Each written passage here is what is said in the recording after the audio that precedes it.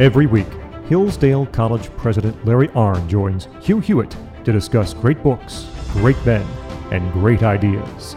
This is the Hillsdale Dialogues, presented by Hillsdale College. To find more episodes, search for Hillsdale Dialogues at SoundCloud, Apple Podcasts, TuneIn, iHeart, and Ricochet. Morning glory, America. Bonjour, hi, Canada. I'm Hugh Hewitt. That music means that the Hillsdale Dialogue, the last radio hour of the week, is begun. Dr. Larry Arnn is our guest this week. We're talking Aristotle on friendship, and we have for 2 weeks. This is the second week. And last week we got up to what everyone wants to know about. Do I have the perfect friend? Am I up there in the third category of friendship? So I'm going to cut right to the chase, Dr. Arnn. Would you tell us what it looks like so people can decide if they've got the best kind of friendship? Well, I was saying the prerequisites are important last week, and the prerequisites are the possession of all the other virtues, and they are summarized as courage. That means the right disposition toward danger. And moderation, that means the right disposition toward pleasure. And justice, which means the right distribution toward honor and distribution of goods. And then finally, practical wisdom. You have to have that. And that practical wisdom is wisdom about practical things, but wisdom about practical things means knowing all the circumstances and being an excellent estimator of them, and also keeping your other eye on the ultimate things and serving them as directly and well as you can. So it's only when you get those things. And in Aristotle, it's a long road. It's a wonderful thing, by the way, because if you understand what the requirements are of having a good character, that's a big word in Aristotle. In fact, the word ethics translates well as character. It actually comes from a different Greek word that means etching or engraving. I had never thought of that until now. You're right. And, you know, an ethical life, and see, all of the virtues, according to Aristotle, have to meet two criteria to be virtues at all. They have to stem from a stable condition of the soul, that is to say, a character. In other words, and I'll explain how you get that. And the other is they have to be done for the sake of the beautiful. So somebody who performs a valiant act on a battlefield, if they do it just to be seen, it's not courage. If they do it out of panic or confusion, it's not courage. If they do it once, half by accident, it's not courage. It has to be done for the right reason. And you can see what the word beauty means in this. The best translator of Aristotle, in my opinion, is Joe Sachs of St. John's College, retired now. And I've been selling his books more than any other person, probably. And he writes, we use beauty in the same way that Aristotle does when we say to somebody, that was a beautiful thing you did, right? And beauty is seen, right? You recognize it by sense perception. An example I like is physical beauty. Drive into Yosemite Valley. If it doesn't erase all other thoughts from your mind and make you stop whatever you're doing when you see it, you have missed the beauty. To have been arrested at that opening, that has happened. By arrest, I mean stop in your tracks, is not uncommon. I had that similar experience when I entered into the David's display in Florence. It's the most beautiful human-made thing I've ever seen. And I always ask people, what's the most beautiful thing you've seen? And usually people come up with nature, and occasionally they'll come up with the David. And they're distinct kinds, right? One is made by God and one is made by man. And see, moral actions can be beautiful. Arguments can be beautiful. Often are, by the way. And you recognize it because they drive out everything else in your mind. And they compel you. You want them. And see, just think now, once we've defined it, a life well lived is a life devoted to that, to getting that, to the exclusion of all else. And you can see why the highest human activity in Aristotle is contemplation, and that's not thinking exactly. It's beholding, and it has to be beholding of some ultimate thing. Ultimately, the beholding of God. That's there's so much in Christianity that's continuity of the classics, and the word for meeting God in Christian theology is beatitude. Now, you are an Anglican, so I don't know if they have this practice in your splinter group, but in the Catholic Church, we have the adoration of the Eucharist. Yeah. Where for 24 hours sometimes at a time, people will remain on their knees in front of the Eucharist. They are beholding the Eucharist and all that it means. That's beautiful. Yeah. And in the Anglican Church, too, that is the thing, honored more in the breach than the observance. But it's still there, right? It's still there. Oh, yeah, sure. It's not, and the best preachers, by the way, they understand that. They the best sermons acquaint you with a perfection. And, we all want that, too. Because, remember, go back to our definition of good a couple of weeks ago. If you see something that's flawed, the flaw sticks out, and you think that should be fixed. And I had Duncan Strike with his daughter, a prospective student, in my office yesterday, and he's the one who designed our chapel. He's a man who makes beauty. He does, yeah, and he's just... and I got to explain beauty to this young woman, who she might go to the wrong college. She might go to Thomas Aquinas, right? She might go out to California. Yeah, she might. And if she does, God bless her. And also, she might not get into Hillsdale College. Only 4 do these days. Yeah. But less than that, actually. But, if she wants to come, and if she's what her mother says she is, and I trust her mother, then I will have some influence on whether she gets in or not. If she's qualified and if she wants to. And that's just because you are the president. And I always make the point with prospective students. The most important thing, first of all, you need to be really smart. And it's not hard to tell if you are. And hard to tell if you're good at school, right? Because you get good grades and you do well on the tests and stuff. But we don't discriminate about that very much anymore because we got so many that are like that. We try to find the ones who have the character and the desire to want to do this urgently.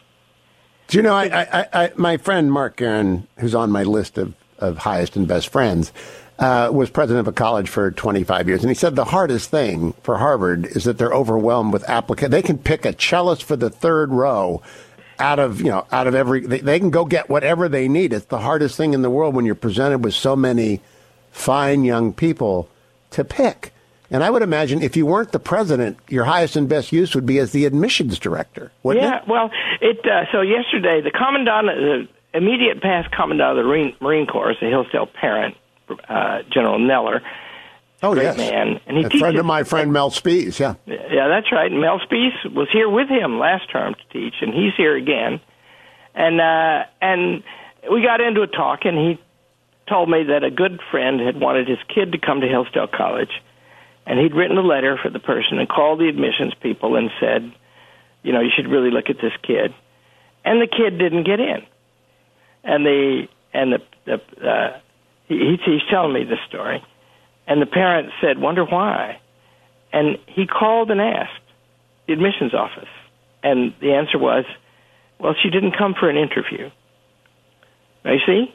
Yeah. That's want to do that, right? And we need to see that. But, to a certain extent, the modern college system doesn't want people. Hillsdale's unique in that regard.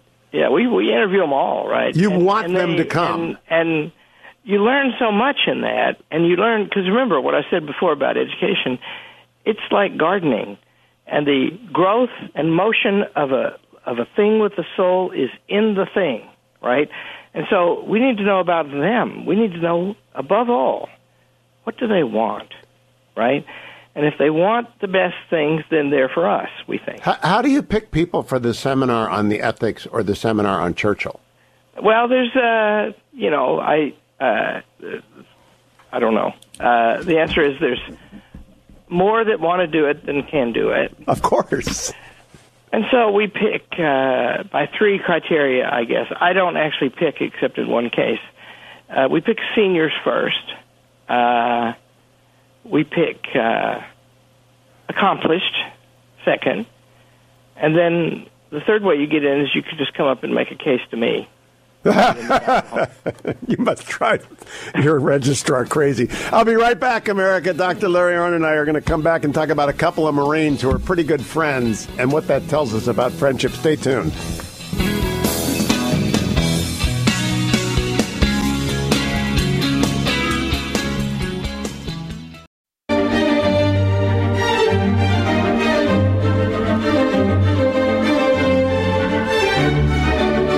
Welcome back, America. I'm Hugh Hewitt. Dr. Larry Arnn is my guest. The Hillsdale Dialogue is underway. All things Hillsdale at hillsdale.edu.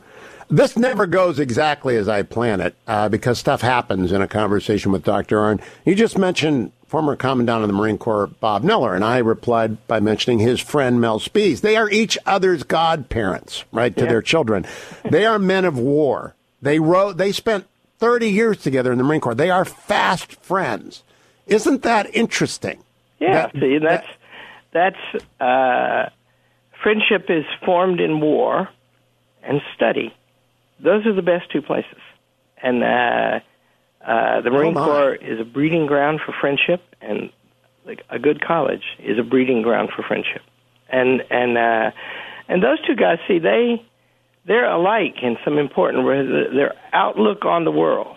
They did different things in the Marine Corps. Very different things, yep. Yeah, Mel Spees had an entire career in how to train Marines. Education. He's an educator. Very valuable for that. Yeah. And it's rare for anybody to do that. And then, General Miller got to be the commandant. And that was a great move. I think Obama picked him, and that was a great thing. They must be wonderful teachers. Picked him over somebody. And here's a story he told once. First of all, if you're a colonel, you want to be a general. And you almost certainly will not be. Yep. Only a few. My father-in-law was a Marine Corps colonel, and you're right. That's right. And then he says, so when he's picking one to be a general, he has a talk with them first, after they get it. And he says, I've got one piece of advice for you. Pour your own coffee and carry your own bags. That's a great piece of advice. Oh, my goodness.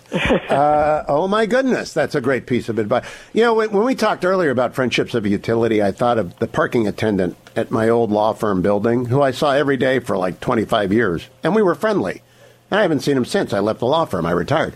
And that's gone. But a friendship that is the real friendship doesn't disappear, even if you are separated by geography. Am I right about that? Well, Aristotle addresses that extensively. And what he says is a high kind of friendship has to be active. You have to be with each other. But if it achieves that high state, it never fully goes away. And, you need, because see, just think, war is an activity, and a very challenging activity. And I said before, friendship of the high kind requires the possession of all the virtues. And that means Aristotle writes in, justice has a whole book to itself, the only moral virtue. Friendship has two books. And in one of them it says, if you're afraid of the flies buzzing around you, you'll never be able to contemplate the best things. Huh. You need courage, right? Yes. Well, you practice courage with somebody, and that leads inevitably to conversations about why. You see, and those go up to the top. They have to. And so you form a bond that way. And that's the same thing with reading the best books. And, college students are delightful in a different way than college professors are, because their friendships are really great. And at Hillsdale, we aim for that, right? We don't have this atmosphere of jealousy and resentment and strife, because that's incompatible. That's what dominates colleges today. Do you try and match up in co-ed friendships in your arrangement of freshman living? In a way, yeah. We first of all, it's very close here, right? And so everybody's alike in some important ways. But we let them indicate if they have a choice. But mostly, it's just they meet the person for the first time. And by the way, I think it's a wonderful system when it's random, and it will self-select to the best friendships by the end of the 4 years. Yeah, we don't let the football players or any sports live all together. That's interesting. We scatter them around. That's an interesting choice. We'll come back to that. We're talking about friendship. We're beginning a long series on it. It is what defines the good life in many ways, and we will be back to it right after this. Stay tuned.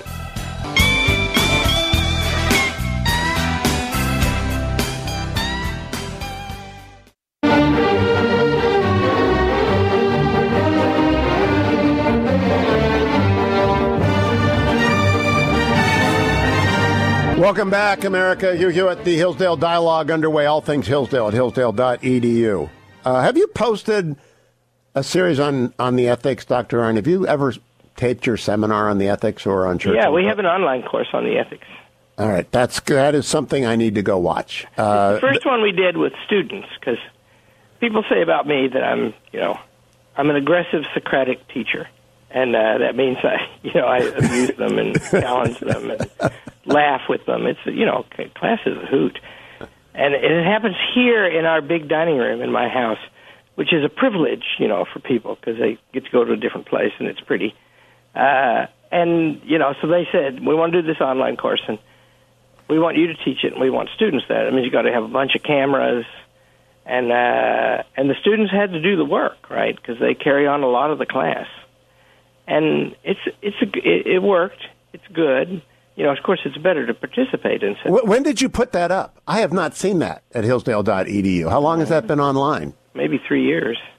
Oh, I've got to go watch that. Once you're being observed, behavior changes, but then you forget you're being observed and it reverts.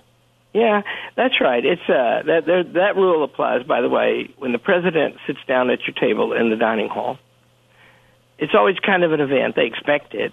I've done that with you, and yes, they know. But they soon forget, right? Then we're just talking, and then you can spring any trick on them you want to.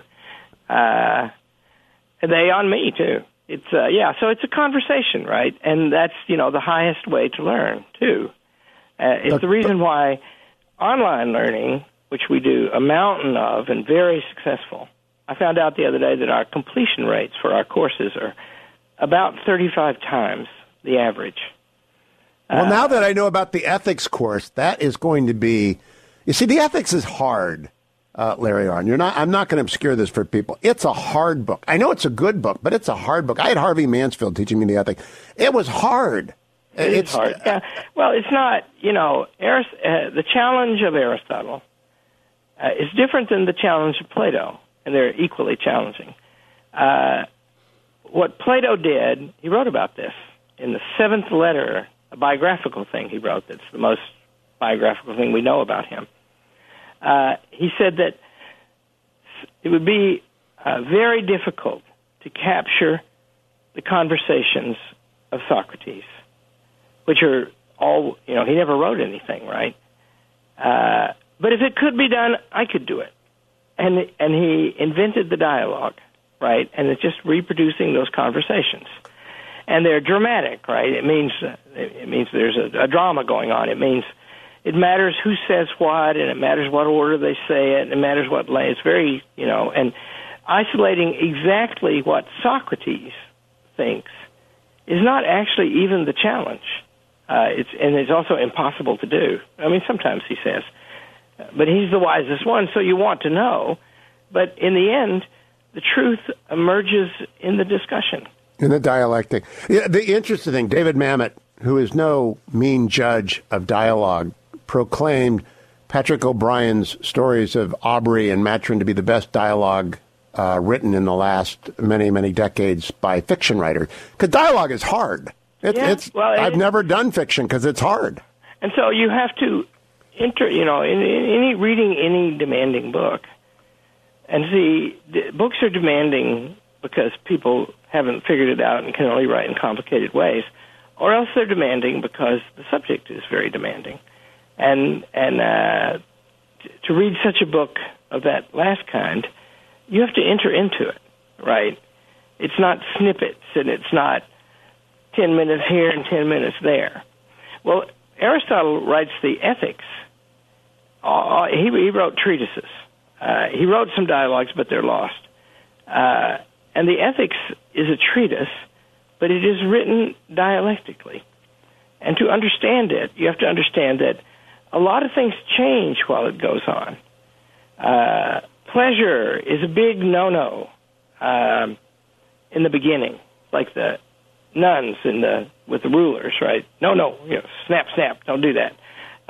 But then by the end, it is the completion of the highest human activity. It's not the activity, but it's the completion of that activity, right? And so, but to get from A to B in that particular case, you have to have a whole lot of instruction in what it's right to take pleasure in.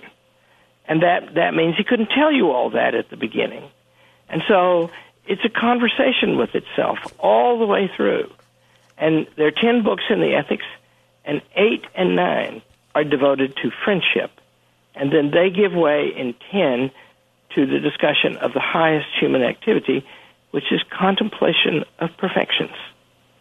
And by then, and in book 10, when he talks about that, he says that it is a self-sufficient activity, the most, and the only one who could help with it would be a friend. Well, let's go back to the friend. I got to quote to you my new enthusiasm for Christine Emba. She quotes the Stoic Epictetus, who wrote to his students, "When you receive an invitation to pleasure, pause. We need to reclaim that," she says. And I am curious whether or not Aristotle teaches you when to pause. That's, most of the book is about that, right? It's he invites you.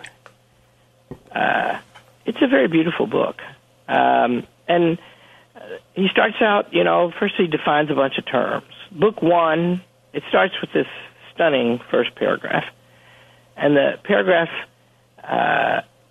establishes two things in about 20 lines. It doesn't go over to the next page. He says, everything, I'll name the verbs.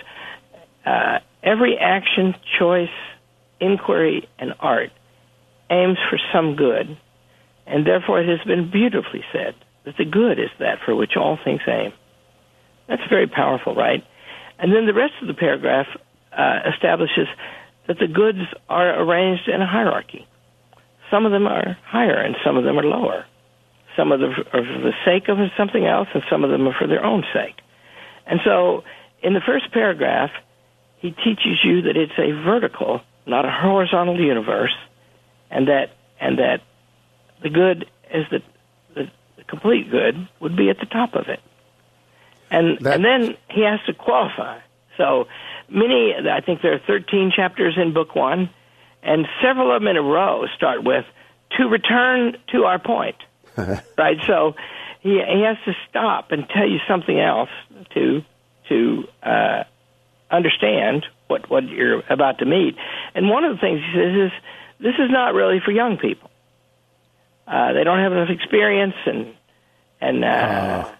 this kind of study is for mature people.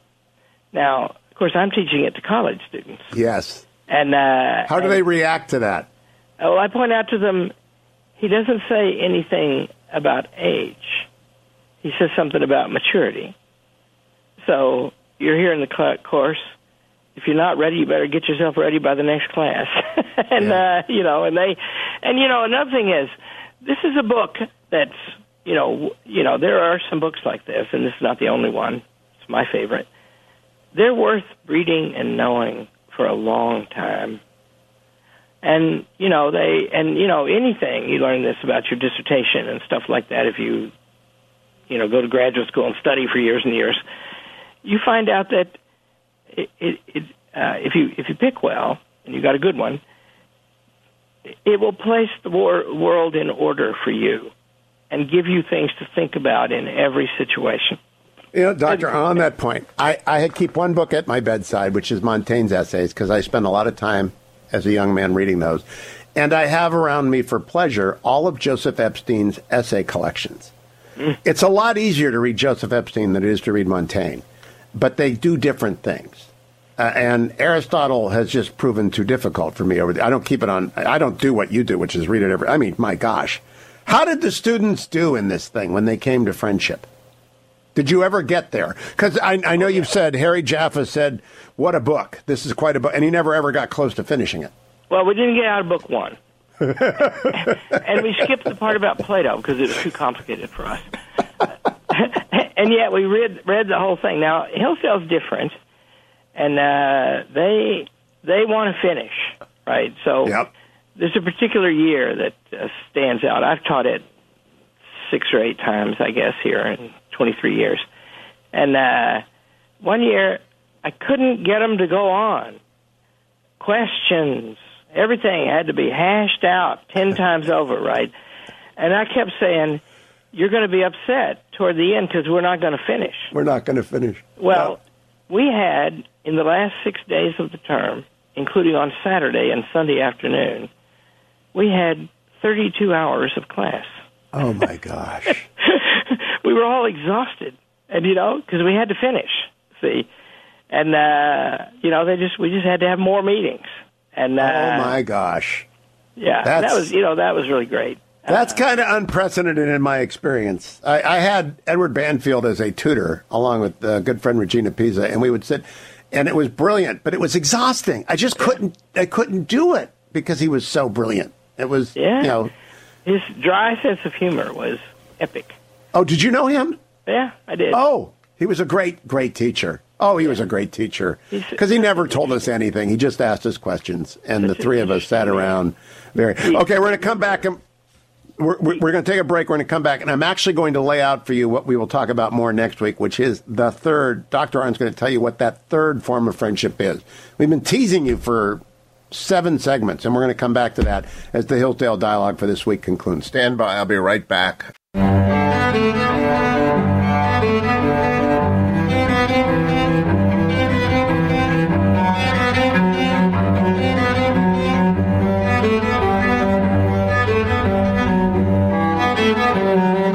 Welcome back, America. Hugh Hewitt with Dr. Larry Arnn, week 2 of our conversations about friendship. The third category of friendship, Dr. Arnn. We got to pay the payoff, right? We got to tell people what it is. Well, that's so the highest thing is when you get your soul in order and you possess all the virtues and you can think, because that's, a different requirement. There are different capacities in people for different virtues. Everybody has some capacity for each of the virtues, but like Aristotle and Plato and Socrates, they were pretty smart. So not everybody's like that. And but if you have that capacity and you organize your whole life around that, friendship, by the way, comes up first in a kind of disparagement. Because in Book 1, he says that we disagree with Plato about the forms. He doesn't, you find out in other books eventually, but for the purpose of this book, he does. And we have to prefer truth to our friends. You see, that's the first mention of friendship in the ethics. And then by the end of the ethics, what you find out is the real friendships are founded, the highest friendships are founded among people who pursue truth and beauty above all else. And only such people can be of assistance to one another. That means that Socrates, if he cared, he needed Plato for 2 reasons. He needed him to talk to. Plato was a very brilliant man. Plato, by the way, also does not appear in the dialogues, and Socrates doesn't write any of them. But he needed him. He needed him not just to record, to participate. And he was in Socrates' company for years, and then he started his own academy, and Aristotle was in that, and then Aristotle started his own. And they had these discussions, and they figured things out together, right? And that is the highest thing. That is, that's why I say war friendships are very high. But take that trajectory, though, Doctor. It ends up with Alexander the Great conquering the world. And so you've gone from Socrates to Plato to Aristotle. Aristotle teaches Alexander, and Alexander rampages through the world. Yeah, and that's, we know that Aristotle was certainly affiliated with Alexander's family, and Alexander had respect for some record for Aristotle. I don't think that what Aristotle was teaching Alexander was world conquest. It was not moderation, though. There's certainly not a lot of moderation in Alexander. But to go back to, I'm thinking of Kneller and Spies, and we may return to this again and again. How do people know that they've got this level of friendship with somebody? Well, there's certain signals, right? It would be necessary to delight in their company. It would be necessary to always do that. It would be necessary for the company to be improving of one another all the time. And that does not mean lecturing one another at all. It means giving each other examples. Aristotle talks about quandaries that arise in high friendships. Here's a classic one, maybe the most vivid one. Mel Spies and Brett Kneller are on a battlefield, and there's an opportunity to do some beautiful thing that will probably lead to death. They would be in a quandary whether to let their friend do it. Yeah. Yeah. Because there is perfection and glory in that, but there's perfection and glory in denying yourself the perfection and glory. That's it. And that's, you see, and that helps to radicalize. Aristotle is a very careful man, and he does not make absolute statements lightly. And that's one of his ways of emphasizing that in the end, the love of beauty and truth and goodness must govern your life on all occasions. And that's how to be a man for all seasons, to quote that play about Thomas More. And we all want to be that, by the way. We're not, we don't all become that for a lot of reasons. One of them is not clear-headed about it. Why, and another is don't meet the right people to help us. Although, the very greatest people might not need that. So, what I'm looking for, we talked about admissions at the beginning. What I want to know when I talk to them is why. Why do you want to do this? Tell me, right? Because they will, when you hire somebody, by the way, I do that a lot. And I always trying to find out one thing. What do they love? Because if you can find that out, you can predict their behavior. And wow. Also, they'll likely be good at whatever it is they love. We will be back on this for many weeks. By the way, America, you have a chance now to go to hillsdale.edu and take that course before we come back next week, or part of it. Because now that I know that there's an organization out there somewhere, I may model my next 100 weeks on that course. Hillsdale.edu, the ethics. Go find it, go enjoy it. Thanks for listening to the Hillsdale Dialogues presented by Hillsdale College. For more episodes, search for Hillsdale Dialogues at SoundCloud, Apple Podcasts, TuneIn, iHeart, or Ricochet. For more information about Hillsdale College, head to hillsdale.edu.